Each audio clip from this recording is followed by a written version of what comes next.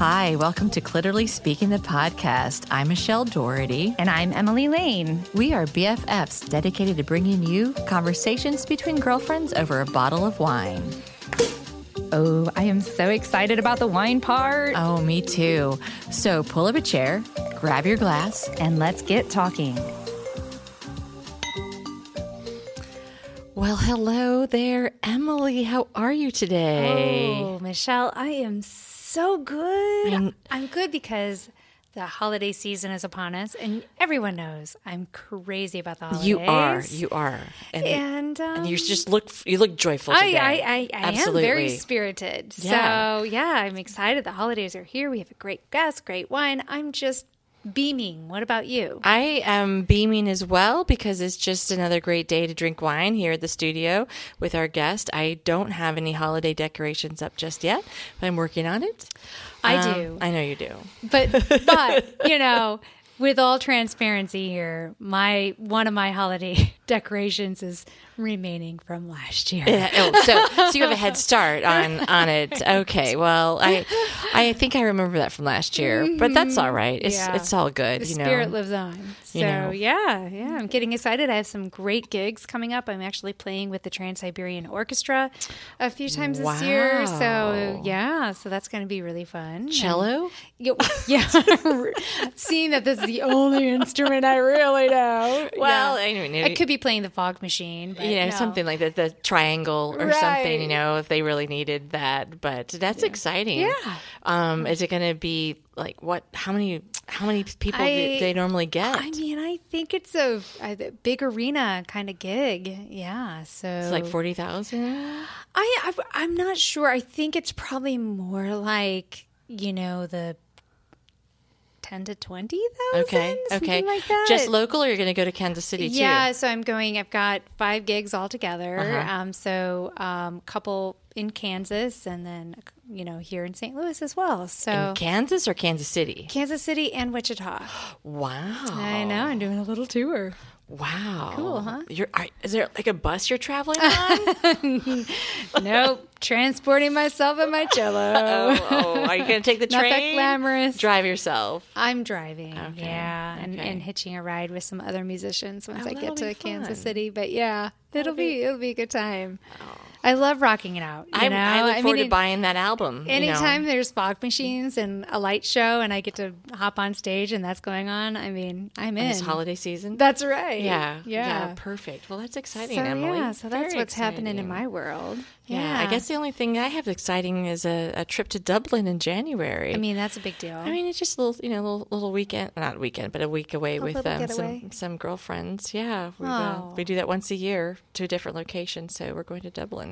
Oh, that sounds marvelous. I'm looking forward to it. Yeah. Well, great. Yeah. Well, why don't we talk a little bit about what we're doing today? Because it's a little different than what we've been known for in our first couple of seasons. We are introducing B-sides conversations. The B-side, that's right. Our conversations with the boys. Like, remember...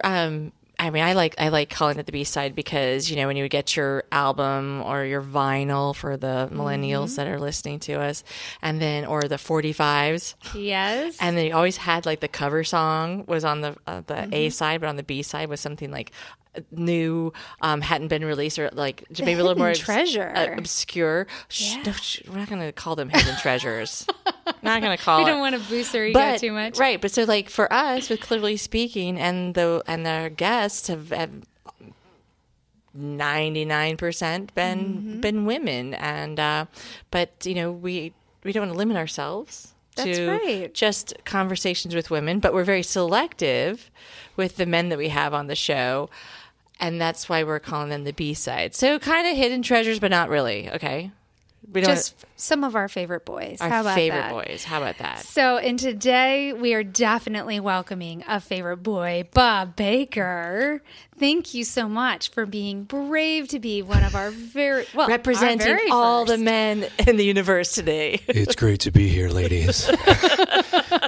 I figured that there's a lot of pressure being the first male, so I figured I got to make a good first impression, representing the boys. Yeah, because otherwise they're going to just go to the next episode. They're going to scroll, find something else. Yeah, it worked out well. B-sides, Bob Baker. I got the alliteration going. Right, it's just a perfect fit. It's for our inaugural for the. I love it for the first guy. I am so honored. Thank you for having me because I've been observing this. This is season 3 now. Yeah, we're in season 3. Mm-hmm. I went to the season 1 wrap party. Did you? I don't know if you had a wrap party. I think you did have a. We did. Yeah, I missed that one. You think you were busy? I was busier.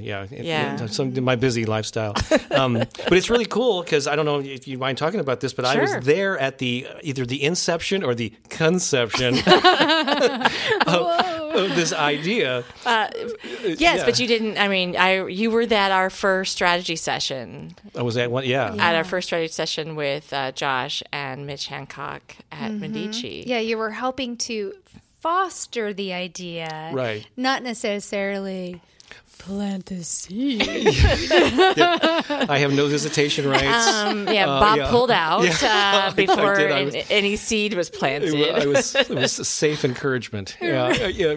But I remember. So just a real quick history. About a year and a half ago, Emily and I think met at a Medici. They have these Tuesday afternoon meetings. I think that's where we first met. And then it was like an anniversary party at Medici, like in August of last year, where I met you. And you were interested in improv, and soon after that, both of you came to my improv classes. Emily got, she's got other stuff. It's a rock star cellist. You don't have time for things like improv. But Michelle has been a regular at my improv classes. I love the improv classes. I think they're really fun. But they are, and great people. Absolutely fantastic people at the improv classes on Thursday nights. It's not for everybody, and life happens. But I know you may or may not remember this. But I met you a couple of times at a wine bar, I think in South City or in the Oakland, what do you call that area down there? A couple of times after some of your really early episodes, like afterwards. Oh, Ernesto's. Maybe that was you came down to Ernesto's, and I remember in Benton Park. Sitting out in their patio. We were having a wine or whatever, of course. and talking about how the early episodes were going, and you were lining up guests. And I remember sitting there jokingly said, "Well, if you ever do interview males, you probably don't even remember this, but I said I want to be your first male guest," and I said it kind of in jest because I knew the theme of the show. I wasn't really expecting that to happen. But look, a year or so later, here you are. Look, here's the first guest. I did plant that seed. You totally did. And you're popping your cherry tonight, Bob, on the show. Birthing that baby. Fantastic. Well, I remember. And you've been very supportive and encouraging of our efforts here on the podcast. From the very beginning. So we do appreciate that. You bet. Absolutely. Well, speaking of popping a cherry, let's pop our wine tonight and talk about what it is that we're going to have our delightful conversation with our first B-side boy. So for this conversation, I actually selected something that is kind of cherry-like. Oh. Yes. So that's a first. I love the puns. Lots of firsts here tonight. This is a French wine. It's a Juliana, which is a northern region of the Beaujolais region in France. Of course. And naturally. Yes. This is the producer's Laurent Perrichon. And we are drinking a 2017. This is perfect for the holidays because it's really yummy with things like, turkey and a Thanksgiving dinner. But I think a holiday dinner. Would it be good with your ham? If you have a ham at your Christmas dinner? It would be lovely with ham, yes. Okay. I find much of what's on the nose of this to follow through on the palate, which is pretty exciting. You've got cherry and strawberry and raspberry, even some kind of like ripe apple skin. Definitely when you start tasting it, you get some more of those dark fruits, the blackberry, little plum. You're getting little earth and leather and minerality, some kind of tea leaves, mulberry. But I think as you kind of sniff and taste, you're going to see a lot of those notes come through that you're getting on the nose as well as on the palate. I love this. I find it very well balanced, very approachable. What do you guys think? May I sniff it first? Yes. I don't know if that's your opening line, but you may certainly sniff this wine. Sniff before I consume. So, is that what the right word for wine? Is it sniff, or is there some other fancier? I think sniff is fine. Okay, you totally stick your nose in there. And, I like to stick my face in it. Okay. But, I mean, you can stiff your nose. Yes. I'm glad you said that. No, yeah. Oh yes. There's acorns, freshly mowed grass. I smell that. I smell the same thing. Yeah. No. Oh my God! There's the back of a John Deere tractor. It's the mud in the tires. Yeah, absolutely. Are we able to? I'm sorry. We can. Are we still just sniffing? Or are we sipping now? It's John Deere. He's French. John Deere, and it's from the northern part of Alabama. Well, John Deere is actually an Illinois company, right? Okay, Moline. Yeah. So yes, awesome. So my Illinois. My impressions of this Juliana. It was a little tight when I first sipped it. Mm-hmm. But as I have taken subsequent sips and has sat here a little bit, it gets easier and easier and definitely more enjoyable. So I was trying to think of a pair of panties that would be tight when you first put it on and then would get a little looser, a little less tight, and more enjoyable. Okay. So it's going to be more along the lines of I'm going to say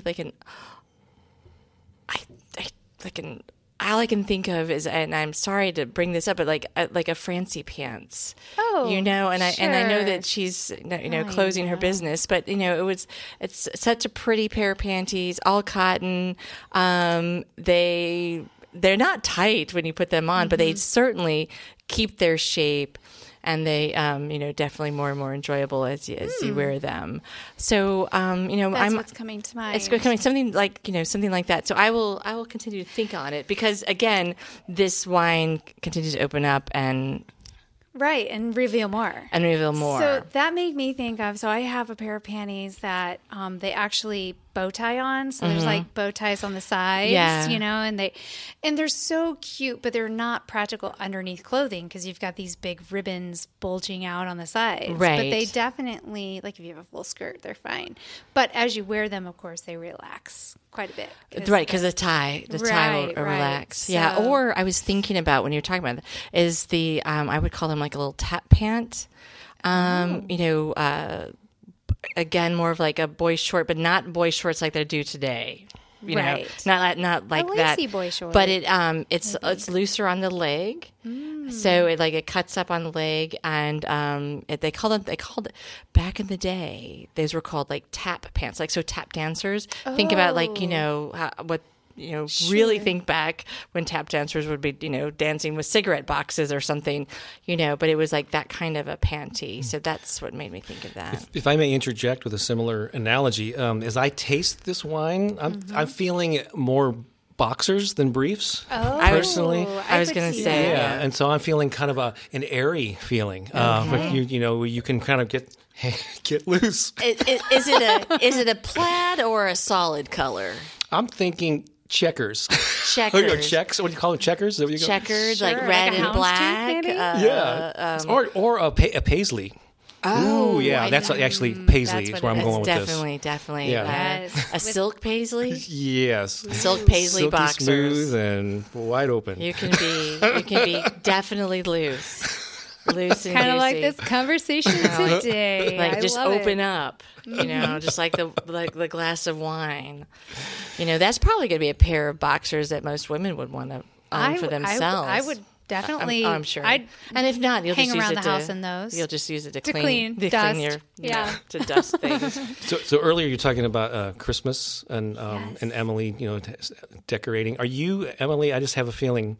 Do you like when you put away? Are you the type of person that puts away their ornaments and Christmas decorations in specific boxes and they're labeled and you know exactly what is in where? Can you find all your stuff? 100%. Okay, yeah, I'm not surprised. Yeah, I have very specific, so anytime I have a beautiful box from, like, if it's a nice box from Shoes or a gift box, like, I keep those, and then I use those boxes for ornament storage or things that I like to pull out and I consider something special. So that way, like, the box reminds me of, oh yeah, that's when I bought those Mew Mews, and then inside it would be some of my very precious favorite ornaments that I've had for 30 years or have family history to them. So yeah, so it's kind of like layers of unpacking that bring me joy.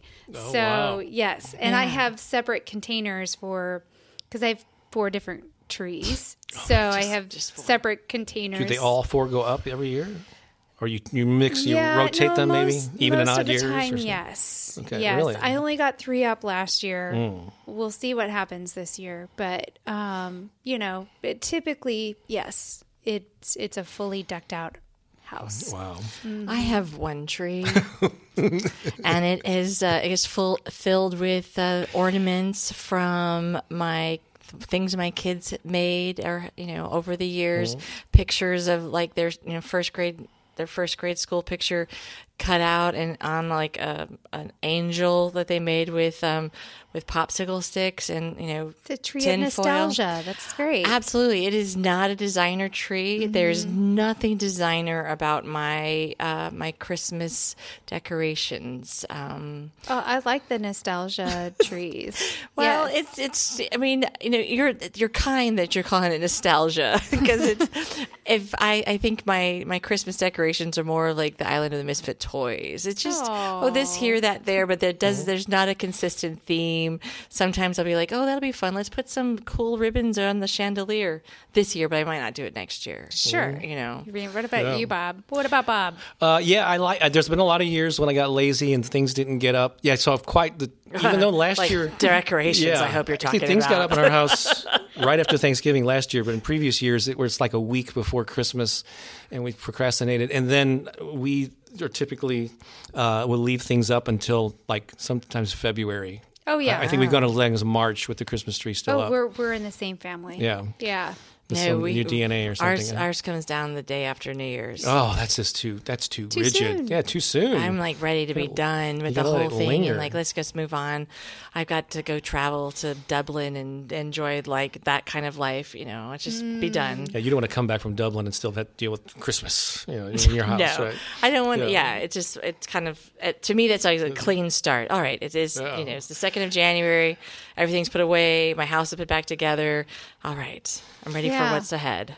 And I know different people have different responses to the holidays. I know it's not a pleasant time for a lot of people, but for me, it's always been a really warm, nostalgic feeling, and I guess I had good memories. But I remember, and I just see if you guys or either of you have a similar experience. I just remember being a kid when I still believed in Santa Claus, and like I remember going to the mall. Spoiler alert!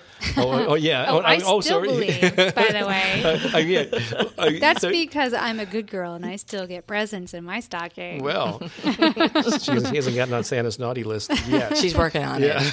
But I remember like going to the mall, and I'm sure by today's standards it wasn't even highly decorated. But I remember just being in awe of going down this trail, heading to sit on Santa's lap and having the decorations. And it was all like magical. Yeah. To me, and I still remember that feeling. It's there's excitement. I think magic is it is the perfect word for it. And I think that's what I definitely recall going through some hard years through various stages of my life. And when the holidays rolled around, like really having to work at keeping my joy in like keeping it there, and then I also remember kind of the hangover from a few years later after some of those various traumas happen, and you're associating them with that time and trying to figure out like how do I reclaim this holiday and the spirit of it. But I've definitely fought for it, and I haven't let those memories shape how I feel about it, obviously, because I'm the complete extreme. But I definitely have compassion for those who struggle during this time of year, because it is a time of being around those that you love and good friendship and good conversation, and Yeah, I think for myself, one of my struggles with it is the fact that we did move around so much. And so my Christmas memories, all my favorite ones would be when my cousins or my grandparents, they would come visit us wherever we were living, but there were many years it would just be, the family, the six of us. I remember, recalling a lot of the I could feel the stress from my parents on the financial burden of Christmas, and the gifts. I could remember that. And I even experienced that myself as a single parent with 3 children. My ex and I would alternate Christmas, and whoever had Christmas also had to be Santa that year. Spoiler alert for our listeners. And so there was a lot. Because your kids were naughty and Santa didn't come. Well, no. If I didn't have them for Christmas, they were at their dad's, it was like that. But it was it's a lot of pressure, and there's a lot of financial pressure because you think you have to give so much, or, there was a bit of a resentment to the holiday, honestly, with not to the holiday, but to the commercialization and the expectation that people have on the holiday, and that I, as a parent, didn't want to disappoint. I can appreciate that. Absolutely. And then I remember when I was going through chemo that year, I was not interested in putting any Christmas decorations up. I was feeling so bad. And I said to my kids, I'm like, so if you guys want a holiday tree, you got to put it up yourself. And they didn't. So it was but we have our other little traditions, like watching The Vicar of Dibley on, with Don French, and those are our little Christmas traditions. And I really think through the years, the 4 of us, my 3 kids and I, have found ways to make it special, and it doesn't have to be. It's not a commercial thing. It's not commercial. It's not material based. Yeah. So I loved as a child the Laura Ingalls Wilder books. I don't know if you read them. I've got the whole set. Little House on the Prairie. I'm Bob. I probably not. I probably had Hardy Boys or something, right? Yeah, I got to say that. I love them, and I loved hearing their Christmas story on that, and it's they're cozied in. It's cold, and there's the fire and there's snow, and they made the Christmas gifts for one another, and they definitely. I mean, winter came; it was tough times, and that they struggled, and but they still through their dinner celebration together and through making homemade gifts for one another, that they knew, that those gifts came from the heart, and that just they were treasured. And I don't know, to me, that's the thing I think about, is that I don't know, that kind of giving spirit where you're doing something creative and So I was my mom's only child, and she raised me as a single mom. So it was just her and I. She left my dad for good reasons when I was very young, and she was in modest means. She never made a lot of money, and I grew up in a shotgun apartment in a 4-family flat in Richmond Heights.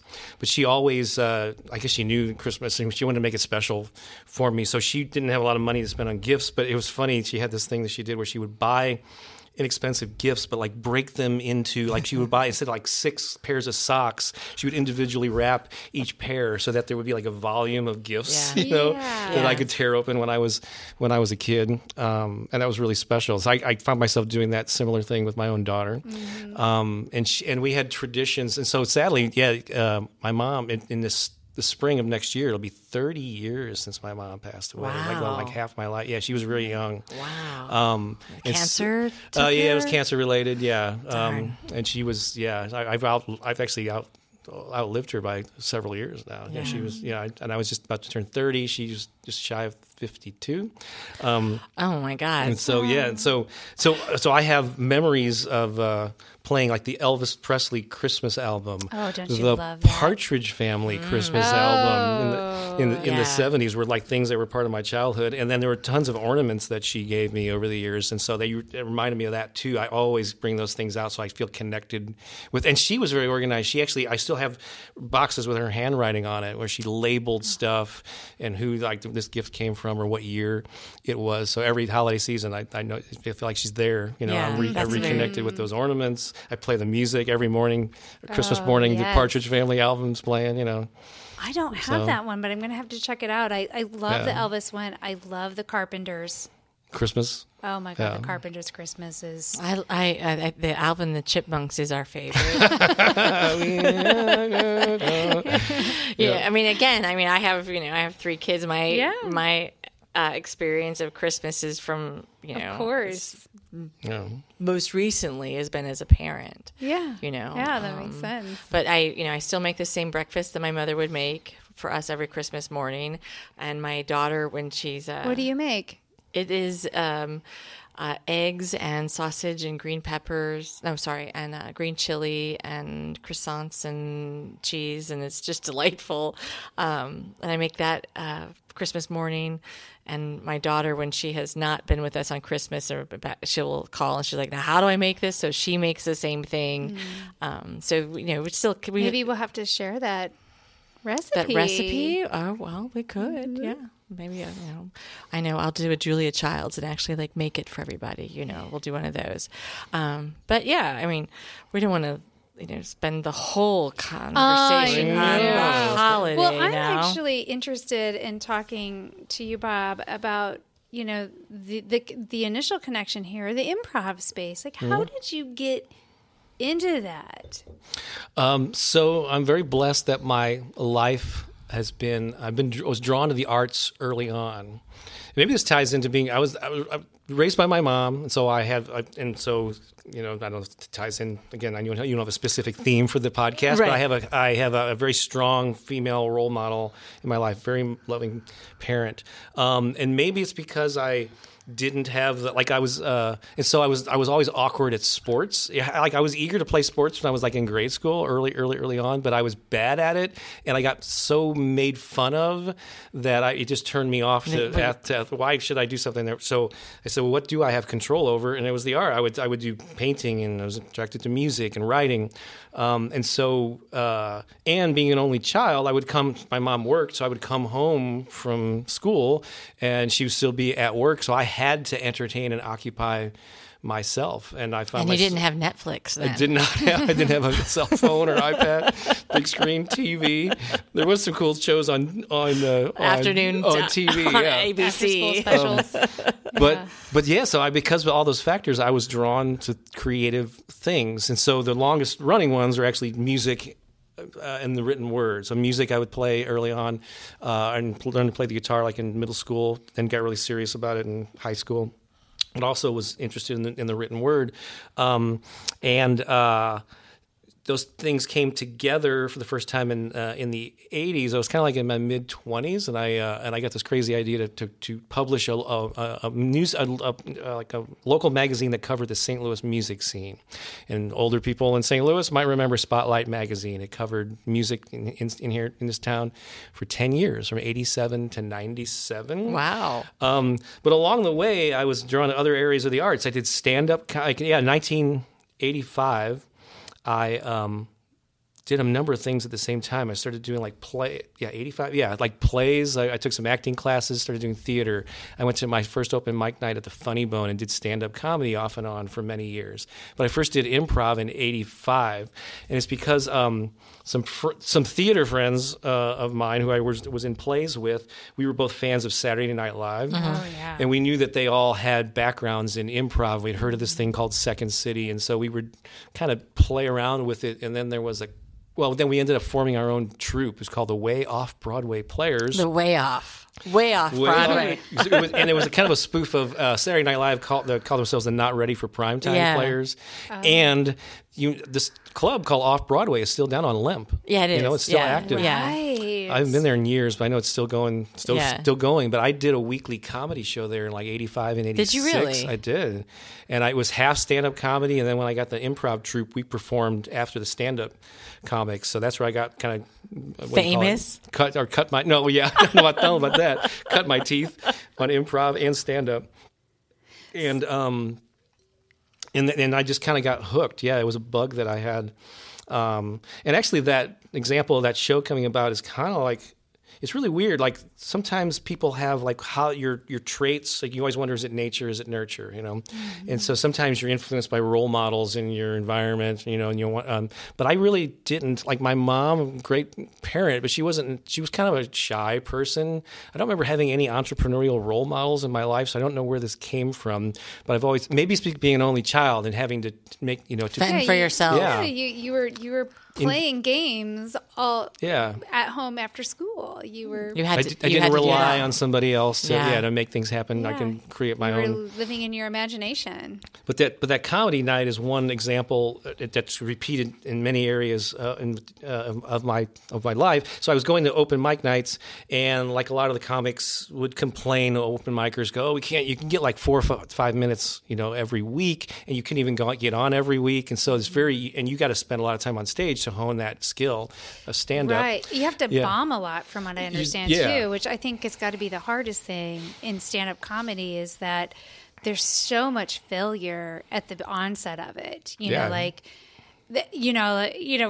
and you're by yourself. You suck on your right. If you are with your improv group and you all suck that night, it's like it's easier to share that disappointment. But if you're just by yourself, and that rejection can be, it's the most challenging thing you'll ever do in front of an audience for the most part. That and dancing for money. Yeah, exactly. Yeah. That era when I did Chippendales. Yeah, we won't talk about that. That's one thing I have not done. Those 35 minutes when you were a Chippendales dancer. Exactly. But so a lot of the comics would complain about, we can't get any stage time, and the Funny Bone should do this, or these venues just complain about it. So looking back on it, I realized I asked myself a better question. It's like, what do I want out of the situation? I need more stage time. Oh yeah, and stand-up is different than like writing or painting. You can hone your craft in alone, in obscurity, and then you bring it out to the public. But you can only get that. You have to be in front of a live audience to do stand-up or to do improv or theater, right? Because you have to get that feedback to know whether the jokes are working or not. So I asked myself, what do I want? I want more stage time. Okay, let's ask a better question. How do I get more stage time? I had just met, a friend of mine was bartending at the time off Broadway, and I'd met the owners. And I went down there and I said, what do you do here on Wednesday nights? She goes, well, we're open, but not many people come in. We usually don't have any bands. So I said, what if I organized a weekly comedy show? I'll MC it. I'll bring in the talent. You charge, it won't cost you anything. Charge $5 at the door. I'll take that money. And then I'll bring some people in. Hopefully they'll buy stuff, And I said, great, let's try it. And we did that for like good year and a half. Oh, so it worked. So it was like when Mickey Rooney and Judy Garland had this idea of like, let's put on a play. My uncle has a barn. In a barn. Let's do it. And let's sing. Yeah.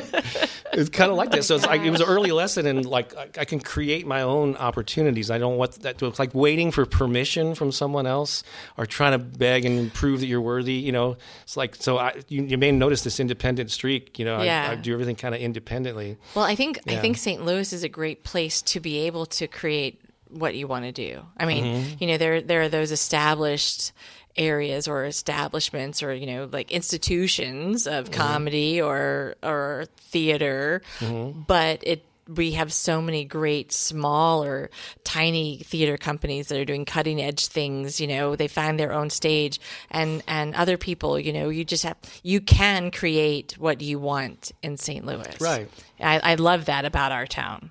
I don't think it's not saturated. Right. Yeah. I don't think it's limited to St. Louis. I really don't. I think it's just a matter of like what you're talking about, Bob, of having the idea and the gumption to say this is what I want and going out there and doing it. Before I was here, I was in a smaller city, and yes, there's more theater companies here than there were in Peoria, Illinois, which I came from.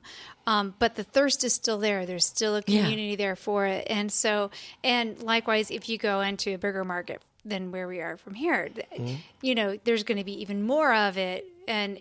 but there's always a place for you. And I think it's just about having that entrepreneurial spirit to go out there and try it. And also, to piggyback on what you said, not sitting there and just complaining that you're not getting something, changing your perception on it and say, what do I want and how do I get there? Yeah, because most people, when they aspire to do something, they look at the existing entities. So actors look for, where are their auditions for the theater companies? Freelance writers go, I'm going to pitch this idea to the Post or the Riverfront Times. You can apply that to any field, and that's cool. And most people take that route, but for some reason it never did. I just didn't like the idea of waiting and getting rejection letters and all this. And not everyone is cut out to do this. And I don't really think of myself as being special, or I wasn't a particularly extrovert. I was very kind of shy kid and all this stuff. But I just felt compelled. So where did that innate thing come from? I don't know, but I've always said, well, heck, how can I make this happen? With maybe it's the only child independent thing, Do you think you're an extrovert now? I am. So I think I'm an amnivert. Yeah. So I think. Ambi, like ambidextrous. Is it ambivert? I don't know. It's an ambivert, right? This is a new word. Ambivert, so it's a combination. Yeah. So in certain situations, I have this crazy nice balance of, I don't know if it's right and left brain or whatever, but I do enjoy being in front of an audience, performing music, getting a response from the audience. And it used to be more of in a self-serving, maybe early on I was like, I love being in the spotlight. But the older I get, and for a long time now, it's really about what better way to serve humanity than to deliver laughter, to deliver joy, to deliver people getting up and dancing or whatever the thing is, whether it's music or comedy. And so it's like I'm serving people. I enjoy it. And if I make money doing it, which I've been self-employed in the arts, it's another thing that's worth mentioning here for over much of my life, but for certainly the last since 2004. Is that 15 years? Yeah. That's great. And so...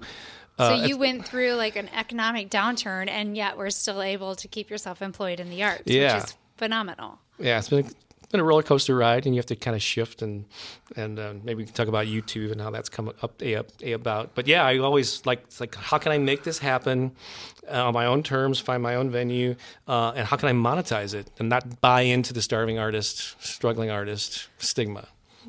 So speaking of YouTube, you just threw it out there, so I'm going to grab onto it for a second, because I know that you've had some success on YouTube with another one of your ventures, or not ventures, more inspirations. Yeah. Did the rise in YouTube come about during that time when things were shifting economically and people were trying to find a different way to get their voice out? There's obviously a parallel that you see there because you drew it out. So I'm interested in learning about that a little bit. Sure. Yeah, I could go down the rabbit hole of YouTube. So for those of people that don't know, we talked a little bit about improv and music. And so basically, I've been immersed in the arts as a creator, whatever, as a producer or whatever. Yeah, well, you're all of it because you have to be. If you are the entrepreneur, you are the artist, you are the actor, you are the comedian. You don't have an agent. You have to do it all. Yeah. So you are all of that. You are the omnipresent artist. But I'm also, one thing we didn't mention is for those people that don't know, is I'm also an author in addition to being a writer. I've got 15. I've never heard about the books that you've written. I'm not going to drop her name. There's an inside joke there. But I've published 15 physical books over the years and a ton of other. But self-published them. Most of the 2 titles were published by other companies. Okay. Years ago, they've since gone out of business. But everything, again, I took the independent route. How do I do this on my own? My newspaper I published with no previous experience. The list goes on and on. And I embraced technology and the internet early on. I was using email to spread my message with when people are like, just fax it to me. Fax. And for those of you who don't know, Bob still uses email to the fullest extent that email is allowed. So real quickly, he will get your email address before this show is over. He will work it out, and you will be sending him your email address so you can be put on his list. That's right. Let me give you a website right now to go to. No, but just real quickly, So so that 10-year period that I published the newspaper, I started publishing a column in it, a monthly column that was called the Musical success tips or something like that. So I had my own vehicle, my own platform with a print publication. So I had these articles. Newspapers in other cities that were similar to mine caught wind of these articles and asked if they could start running these articles in there. So even before the internet, I was kind of like syndicated organically by them asking. So I was starting to appear in other cities. Then I got email and started building an email list, and any of the early music websites that wanted to, in the 90s, that wanted to run my articles, I would give them, I would freely give them out to spread my message. So so I've been embracing all this technology. So I've been blogging since 2004. I did my first podcast. I'm still a podcaster. In 2005. Well, if you ever need some great guests, I know Emily and I are happy to. If you need a guest on your podcast. Oh, I would happy. Yes, and I've only had. It'll be the seaside. Yeah, the seaside, the C-section. Oh no, that would be a little painful. No, that's too cutting edge. Yeah. So it's clear that you've definitely been an innovator. You've been looking at every possible channel and way to get your voice out there, which is really commendable. And this is something that, women, I think it's a lesson we can learn from the B-sides, because the men are so often like, yes. Well, just a couple things that Bob said was, like this person contacted me. They wanted to run my article. And the very difference is that Bob did let them run the article for money. Well, they ran it for free. No, but I got exposure, and then it built and I think I had But you found a way to monetize that, which is something that women were so often like, we give things away. Yeah, it's all right. You just go, it's fine. You take that. Yeah. It's good and we have to. We do. We do. But so that is something I think men are better at recognizing their value and see when the moment comes along to, yes, we're going to do this, but then how do I level this up for myself? Mm-hmm. That is something that innately I think men are better at. Well, even like your weekly comedy show at Off Broadway, I'd have been like, I'll just pay you guys to let me be on the stage. Right. How much would it cost to rent your space? Right. Me, right? The admission at the door, like we would be like, oh, and we'll share that with you. And we'll give you stuff too, and I mean, we got So it's like, note to self, charge people. I think men are guilty of that too. And in over the years, there's been a ton of entrepreneurial women that have stepped up online, and there's podcasts. There's coaches and just people that I follow, like Marie Forleo and others. I love her. She's great. Yeah, that have really. I think it's wonderful. But your YouTube channel is pretty high now. So I got on. I've actually been on YouTube for 13 years. I got on in 2006, and the way I describe it is that for the first decade, I was just kind of half-assing it. I was putting videos up on all of my various interests. There was things related to my books, related to comedy, related to music, and so on. And I was just kind of using it as a warehouse of stuff. A repository of Bob Baker. A repository? Is that a repository of Bob Baker, not a suppository. Oh, it's a suppository. Not a suppository, but a repository. Yeah, I was inserting all of my my best stuff on YouTube. But my publishable stuff. Yeah. But it wasn't very focused, but I still managed over the decade to accumulate maybe 4,000 subscribers, which is respectable. Yeah. So that was like 3 years ago. We have 35. Do you? Oh, on YouTube? We have 35 subscribers on YouTube. Oh, I'm a little embarrassed to mention. But we're growing. Okay. We're growing. I think the focus here about actually narrowing, right now is a repository for us. I've given you a couple tips. I'd be happy to give more advice on how to make that. So. Those 3 years ago, I started experimenting with YouTube and just playing. I became more fascinated with it, and so I've been a big fan of personal development, and then more and more over the years, even delving into spirituality a bit. But certainly everything Tony Robbins, Wayne Dyer, Louise Hay. I was following all these people and many, many more books, and so I was seeking out guided meditations, and I was a fan or or a proponent or whatever of affirmations, and I was seeking this out as a consumer, and I was quite often unhappy with what I was finding. And I was using I use YouTube to seek out a lot of spoken word, actually. Okay. And you can find a lot of it on there, not just stuff that you can watch. So it's one of those classic kind of entrepreneurial things where I'm not happy with what I'm finding. Heck, I think I can create stuff because I've been using my voice. I mean, ever since I was a kid. Again, I was spending all those hours alone by yourself in the closet. I would make sounds. I remember my mom actually I must have been my birthday or a holiday, got me a little reel-to-reel, like a mini reel-to-reel. They recorder. had those? Yeah, back then. Wow. Yeah, and I remember being in my room, like making animal sounds, like recording all this goofy like jungle noises and all. They going, and I caught her on the recording. So she said, "Shut up," or whatever. Your mom is yelling at you. So I played it back for her, and we cracked up. And I remember watching the impersonators or impressionists on the talk shows and doing Richard Nixon and stuff. Sure. Back then. So, and then in bands, I played in covers bands a lot. I always like the challenge of mimicking the person's voice. So I've been using my voice my entire life. Yeah. And so I know how to.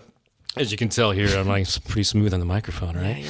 Yeah, you just know how to bring it down. All Barry White on us here, on the Clearly Speaking the podcast. Yeah. So I said, I think I can make better. I think I can. I'm going to make the type of stuff that I'm seeking out and I can't find. And I started posting it on YouTube, and it got some early, not huge. It wasn't like a big viral thing right off the bat, but it got more views than my normal stuff on music marketing and all this other stuff that I was doing. And I said, and I got fat. I became obsessed really with YouTube and started researching and learning best practices. And how many followers do you have now? So now, so it was 4,000 like 3 years ago. I'm actually about to hit 99,000, and within the next week or so, I'm going to hit a coveted milestone of 100,000 subscribers. Well, congratulations to that. And do they comment on your things too? Tons. I mean, every day. It's kind of mind-boggling. Do you manage the responses to it, or I have my channels because there's a lot of spammers out there, people that they're trying to get, and so I actually have to approve comments. So multiple times a day, I'm logging in and approving. But it's it's such a cool thing, and I'm reaching like this whole new, very engaged fan base around the world that is just that consumes because this stuff lends itself to repeated listenings. Mm-hmm. Like every day I get a comment like, "I listen to you every morning, Bob," or like, I think that's what's amazing about this digital age is how accessible people are. I was in a work meeting the other day, and I was consulting with a client, and we were talking about him trying to contact other CEOs in his space, and it's kind of like, have you thought about just looking them up on social media and sending a message? LinkedIn message. And it was so the aha was like, and then I tossed it out like, that's how we met. Like, I looked you up on LinkedIn and we met through that way. And the same thing, like, we have a future guest for the podcast that, great following on Instagram, and I found her, and she's this amazing woman, and I was like, oh my God, I want to meet her. And I just sent a message, and sure enough, she messaged back. And so that's what's amazing to me about this digital age is that we're out, we can be. It's not just for the dating app, It's not. You can swipe right and swipe left on other things too. You know, everyone has access to the tools, but not everyone uses them in the same way. So you kind of have to be smart about how you use them. It. Yeah. And I worked, my butt. I wasn't like a chance thing. I worked my butt. I saw some early indications that this stuff was gaining an audience and gaining views, and then I just doubled down on it, experimented. I had to find my niche, which is in morning affirmations. Were the things that I'm most known for morning affirmations, because other people channels that blow up and they do guided meditations, they do sleep affirmations, and all this stuff. But morning affirmations is my hot spot. So you A/B split tested. then found your niche. There you go. Yeah. And topics like abundance, success, confidence, gratitude, those are kind of hot topics. Sure. With me, everybody's looking to make more money, so abundance and money-related things are always popular. Here's an interesting thing. Maybe you can shed some light on this, although I think I kind of know. When you go into your analytics or your dashboard as a creator on YouTube, they give you tons of information. It's amazing. So close to 70% of my viewers are female. That doesn't surprise me. Yeah. And so I'm a big hit with the ladies. Well, so, right. And I wonder, I mean, if we could look at, you were searching out affirmations and you created them, but I don't know in your circle of, guy friends, how many, I would say, let's say in your history of guy friends, because your current circle is probably more similar, spiritual, whatever, and similarly aligned that way. But like, how many can you recall that it was all about, bettering and improvement and Well, can I tack on to this for a second here? Because I think this ties into an earlier point we were talking about, Michelle, where guys inherently know they're worth something and know that, hey, you're going to charge $5 at the door, I get all of it. Whereas women, we're not necessarily, we don't understand that. That's not right away. That's not the first. But I think that ties into mind. the right. I think that ties into this need for affirmations. Is that the affirmations help us women understand that we deserve it. We are something that's special, and that good things should come to us. Yeah. It doesn't surprise me that your audience is a little. It's a little female side.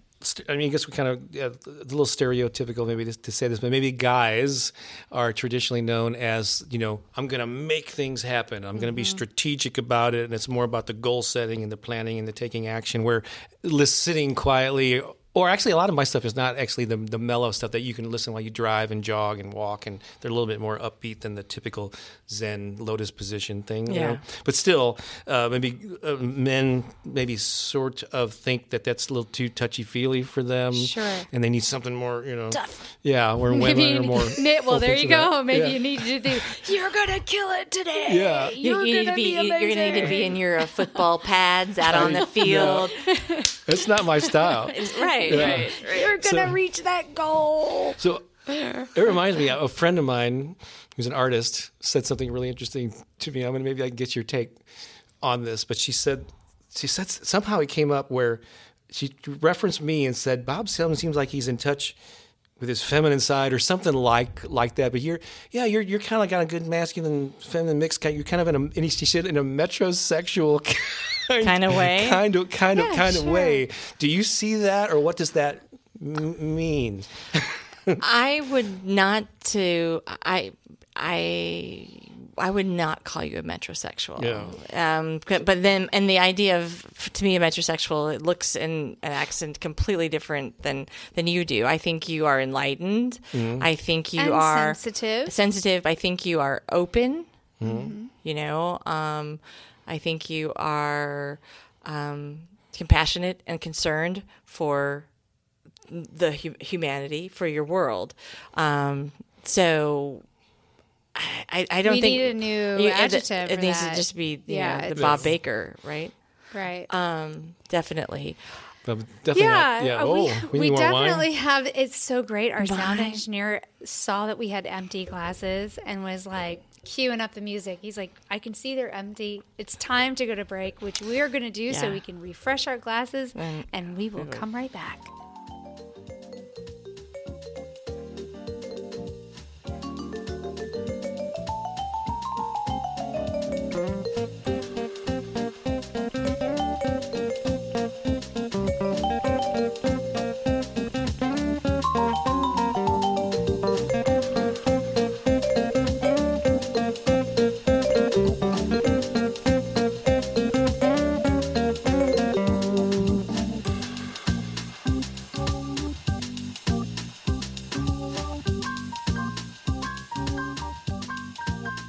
And we're back. We have full glasses. Thank goodness gracious. I was getting so parched earlier. I know. You could see my face was getting all gaunt. You were thirsty. I was thirsty. Yeah. Cotton mouth. Yeah, and I think my French accent is improving as I drink more and more of the French wine. It's really nice. Yes, we might need another bottle for it to be perfect. Yes. But I appreciate where it's evolved. We're gonna have to call you Robert. Roberto, and I have to make a croissant for everyone. That's a horrible French. My apologies to every French person out there who's listening. So what I found fascinating, Bob, is when we were on break, you were like, I see those stereotypes that we were talking about. Oh, the women stereotypes about us giving everything away differently, and I'm curious about that. So I know the typical thing is, men are hard charging and they know their value and they stand up for what they want, and women are more demure or whatever, are kind of, well, I'll come in and I'll pay you. And there's tons of examples like that. That's the stereotype, and I guess I don't think it's people and so maybe I've dealt with for decades being a creative person myself. My books are geared for musicians and creative people, so I'm mainly probably basing this on people involved in the arts in particular, because they tend to be my fan base and my friends too. Mm-hmm. But there are a ton of guys that don't value their worth. I mean, that's just I think it's a human struggle. And so it's interesting. So it isn't just limited to females. No, so what you're saying. Totally not, yeah. And I've seen a lot of hard-charging women, too, and gruff kind of, come on, boys, let's get... I'm thinking I'm smoking a cigarette. Who are really... And it's interesting that regardless of the gender... I think we all go through life with some... There's some little voice inside that's like, you're not worthy, and so we respond to that voice in different ways. And some people will use it and play small, like, oh, I'm just like, who am I to think I'm a writer? Or who am I to think I'm an artist? And so they never really pursue their dreams or are very vocal. Or are they looking for permission from somebody else to pursue their dreams? Yeah, they want to be deemed worthy, as opposed to that coming from. And we all struggle with it, and it's your life's work is to root that out. What was I going to say about that? But sometimes people will overcompensate. Like some people who are like arrogant and like walk into the room like they're are actually it's like almost like an overcompensation for the lack of worth. Oh, totally. Right? Yeah.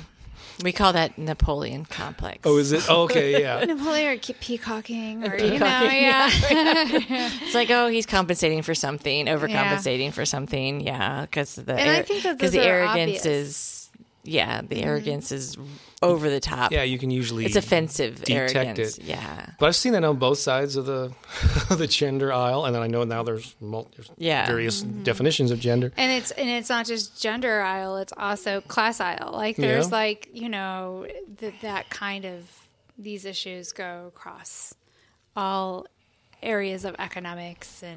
And has that kind of remained consistent throughout your experience with people? I mean, you've been in the business for a while. Yeah. Or is it more recent that you're seeing these things? Maybe especially in the online world more recently, because there are a number of hard-charging women, like I said, role models for female entrepreneurs, like Marie Forleo. I'm trying to think of others. There's a ton of them. Their names that escape me.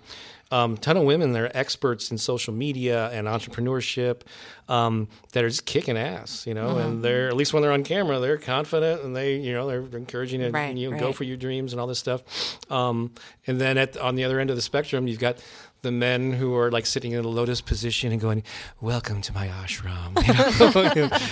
He'll namaste and all that. Maybe I hang around with some of those people.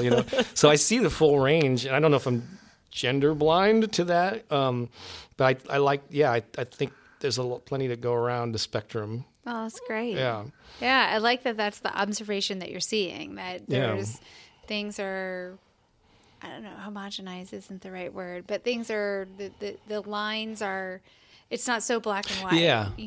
Maybe it is getting more, even keeled, I guess. And maybe years ago or decades ago, that was the, Well, probably because years ago and decades ago, it wasn't allowed to be anything but the stereotypical perception of a man and a woman.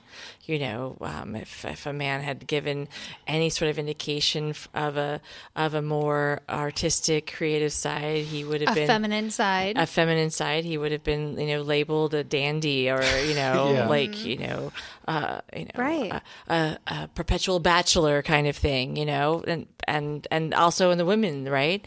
How could you had to fit a certain idea to be accepted into society. So I think I applaud the fact that our society has moved into a more accepting. It can be much more confusing because you're like, all right, I don't want to offend because I need to make sure I use the right terminology here, but I think it allows for more creativity to come through. Yeah. Because there's more progress. There's less suppression, less oppression.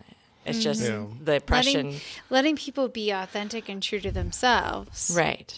Which is, it's only going to be good fodder for, who they're supposed to be and develop the talents that just are think within. about the great products, the great art, the great songs, the great podcasts, like this one. Yeah. They're going to come because the people, our fellow humans, are getting to be who they are. Yeah, absolutely. That's a big part of my mission, and actually, really, anyone you're doing it through your podcast, really, anyone who's like, really expressing themselves. It's almost like we're all in the service of encouraging others to do the same thing. We're just doing it through our unique lens or in our own unique ways.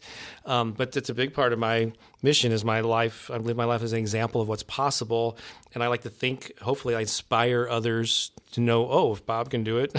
With if Bob can do it. Minimal skills. I mean, anybody can do it. Oh my God, Michelle, we've got a good thing. Oh my God. As soon as we get to 36 subscribers on YouTube, we're giving Bob a run for his money. Look out. But I knew Bob always was a little worried when we were behind him. Oh, there's Emily and Michelle.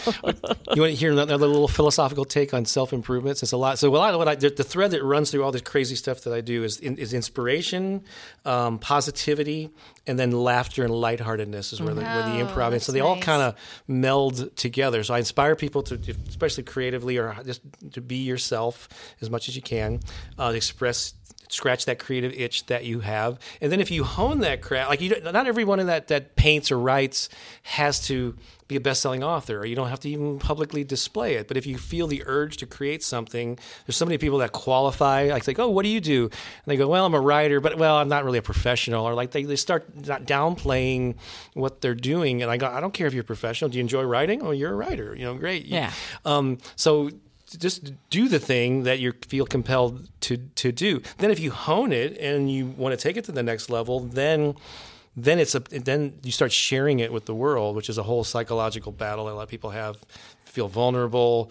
That's one thing about artists as compared to somebody that sells cars or whatever. Yeah. It's like a part of yourself. Well, see, this is what's leading to my question. So I often, when I'm talking to somebody for the first time, I'm everybody's so quick to be sharing the story of what they do, right? Not who they are. And so I often ask about what's the very favorite thing you do. But here you've actually made your life become your professional life also by doing the thing that you love to do, your favorite thing. So I guess my question is to you, is there something that's a favorite thing that you do that isn't something that's a part of your monetized world? Your Bob Baker empire. Oh, I have to make money from everything. Did he not mention earlier that he was been a self-employed artist? No, I know what you mean. Yeah. Yeah. So I like to get walks in nature. Getting out and walking in nature. That's something you monetize, and not everything I even unless do. Unless you take a group with you and charge them for the walk. Ooh, there's an idea. Or Instagram it and get a meetup on the hikes. You could walk around the trail at Creve Coeur Park with Bob Baker for a price. Yeah, see, there you go. There you go. So I'm thinking of examples. No, I'm just curious. Do you think that's I don't know. Is this a thing where, if you are a person who's lucky enough to actually make your life the thing you love, are there still things that you love that you're not that you reserve for yourself. You reserve for your own. So, if you ask me what are some of my favorite memories or fondest memories, it's usually hanging out with friends and like laughing together spontaneously, like as opposed to a show where you could go in and we're trying to, but just sitting around a table and like an unexpected gathering of people. Like recently, I went to this conference. You mentioned it actually during the break. It's called CD Baby Music. DIY musician conference. It was in Austin, and I often run into people that I've known since I've been involved in this area with my books for decades. And one of the first days there, I just kept running into people, and I had this. I started inviting people. Hey, we're going to be going to lunch, and I ended up with these people from my different areas of my life. And some of them had done some really cool things in music, but they had never met each other. And so there was this unexpected, we went to a restaurant that was quiet, we could hear each other. And I felt like I was holding forth in court or whatever. And I go, I'm going to go around the room, I'm going to tell each of you about each of these people. And they were like really cool stories.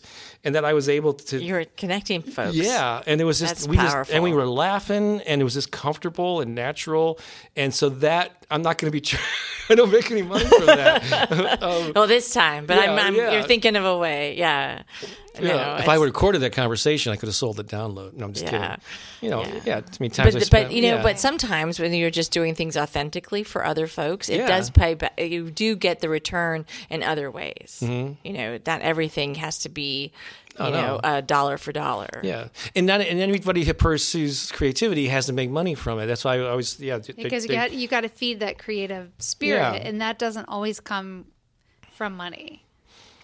Right. But if you want to be self-employed, like I like my self-employed status, and I get nervous if the money's, gets too, so I have to be strategic in making sure that, okay, well, these are the various things I have available to me. I've got books, I've done coaching, I got improv shows, all these things. And so what do I What's your mix? I look at the numbers and I go, okay, what do I need to beef up to make sure that I'm paying my monthly bills? And so you have to, it's a combination of flow and creativity, but being strategic about it.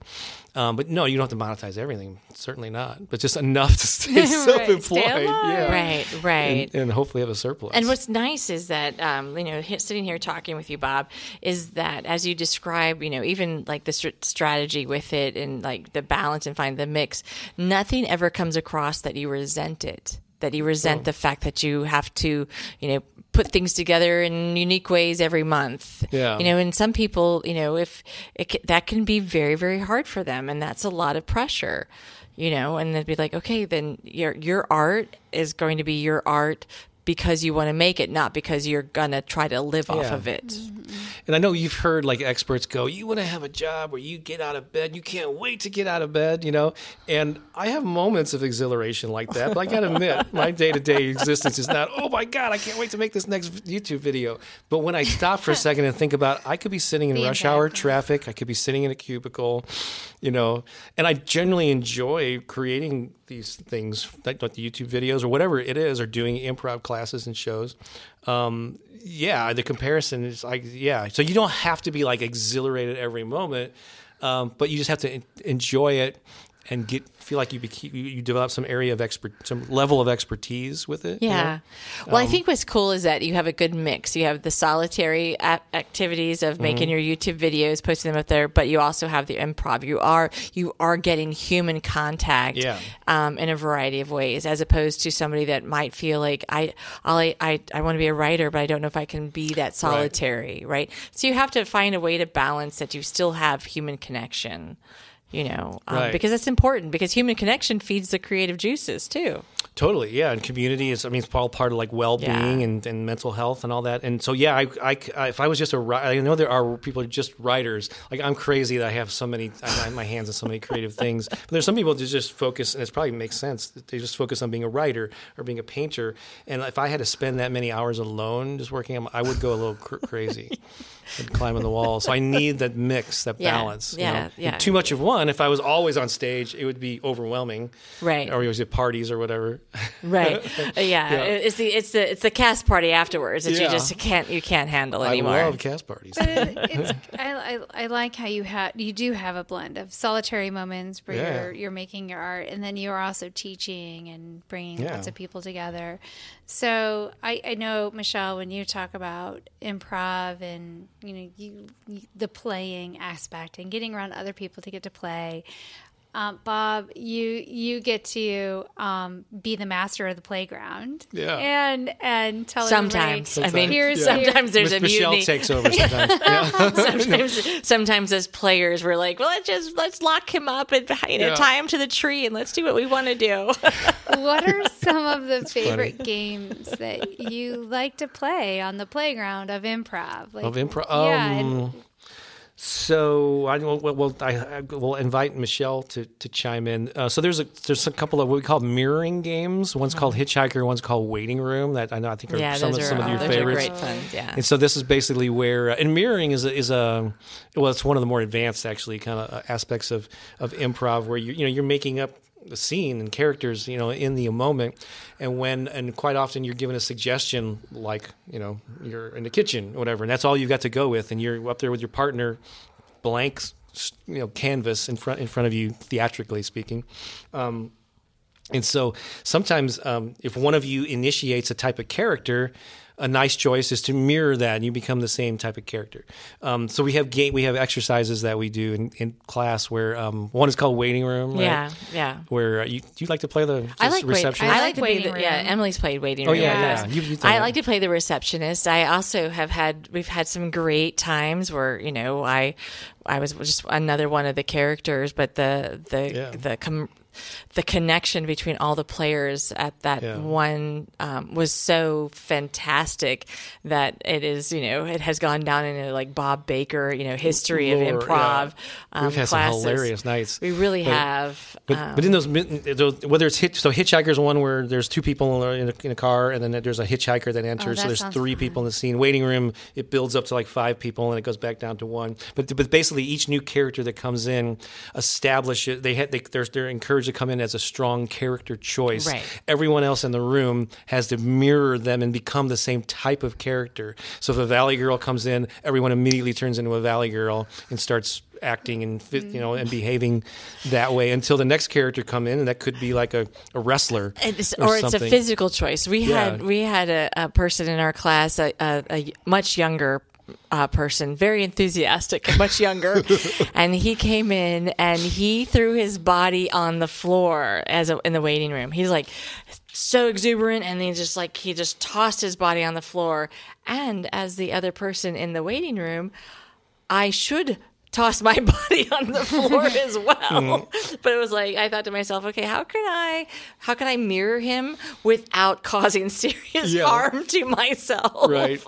And it was a lot of fun. We just we amped it up physically and bending over the chair and leaning back and kicking our legs off to the side. But I did not throw my body on the floor. Yeah, you do have standards after all. I need to get up off the floor, and the class is only 2 hours long. So one of my classes at the community college, somebody came in as like a bodybuilder type. And so everyone, and they're all seated in chairs in the waiting room game. So everybody started doing their own version of calisthenics or whatever. And one person was doing like chair pull-ups or whatever. And somebody started flexing and, or lifting. It was just hilarious. But so when you when you watch it from the audience and they all just immediately, as soon as they recognize what the character is, and they just start mimicking that, it's just hilarious to watch. Yeah.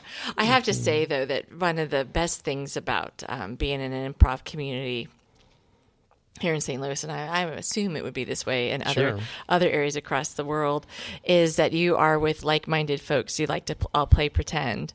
And we were at July 4th, and we were going to go watch the Bob and a bunch of us, and we were going to go watch the fireworks over at Ann's. Oh, right. And we were waiting outside, and Ann had given me a flag or something, and I immediately put it up in the air like a tour guide. And I was with a bunch of improvisers, from class, and and they all started to be tour guide people, like members of the tour. Everyone assumed something different, and it was so much fun for me because I sometimes will throw out an idea, and I'm not with improvisers, and nobody plays along. Well, isn't that what I mean? That's what was so fun about being a child, playing outside on the lawn, and until the street light came on, you had to go in, and you just play these games with your neighborhood kids, and it was like, okay, today we're going to pretend that this is happening, and then everybody hops on board, and we're just acting this out. I mean, that's what improv is about. So and you probably heard me say it with Michelle many times at class. Yeah, that's a total belief of mine. We are born perfect and innocent, and not only innocent but playful. We play make believe. We throw a little cape on, and we're Superman, Superwoman, a superhero, and we can do that because we have no filters as a kid. But as we get older, we start noticing. Just get self-conscious, and she said something negative about me. Maybe other people think that too, and we build up these layers of resistance. And as adults, everything gets so serious, and then you watch the news, and then it's a whole other layer of heaviness. So part of my mission, you would think improv and comedy is a frivolous thing, but I really deeply feel it's a service to people, that I'm helping them. They come to class, lighten up, even if it's for 2 hours a week. You get to just be playful and silly with other humans that are going to support you and not look at you funny. Yeah. Right. Yeah. And we'll understand why you didn't throw yourself on the floor. Exactly. No one's going to say you should have thrown yourself. It's very supportive. We're so fortunate. I feel very fortunate in St. Louis to have to be a part of the improv community that I am, and we have great talent here.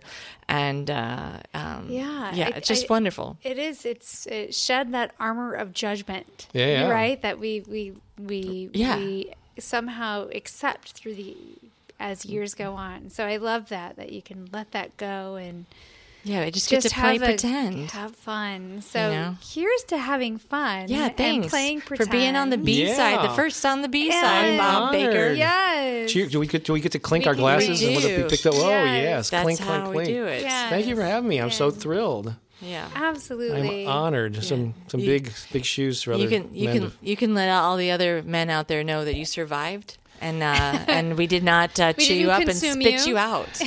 I was your first.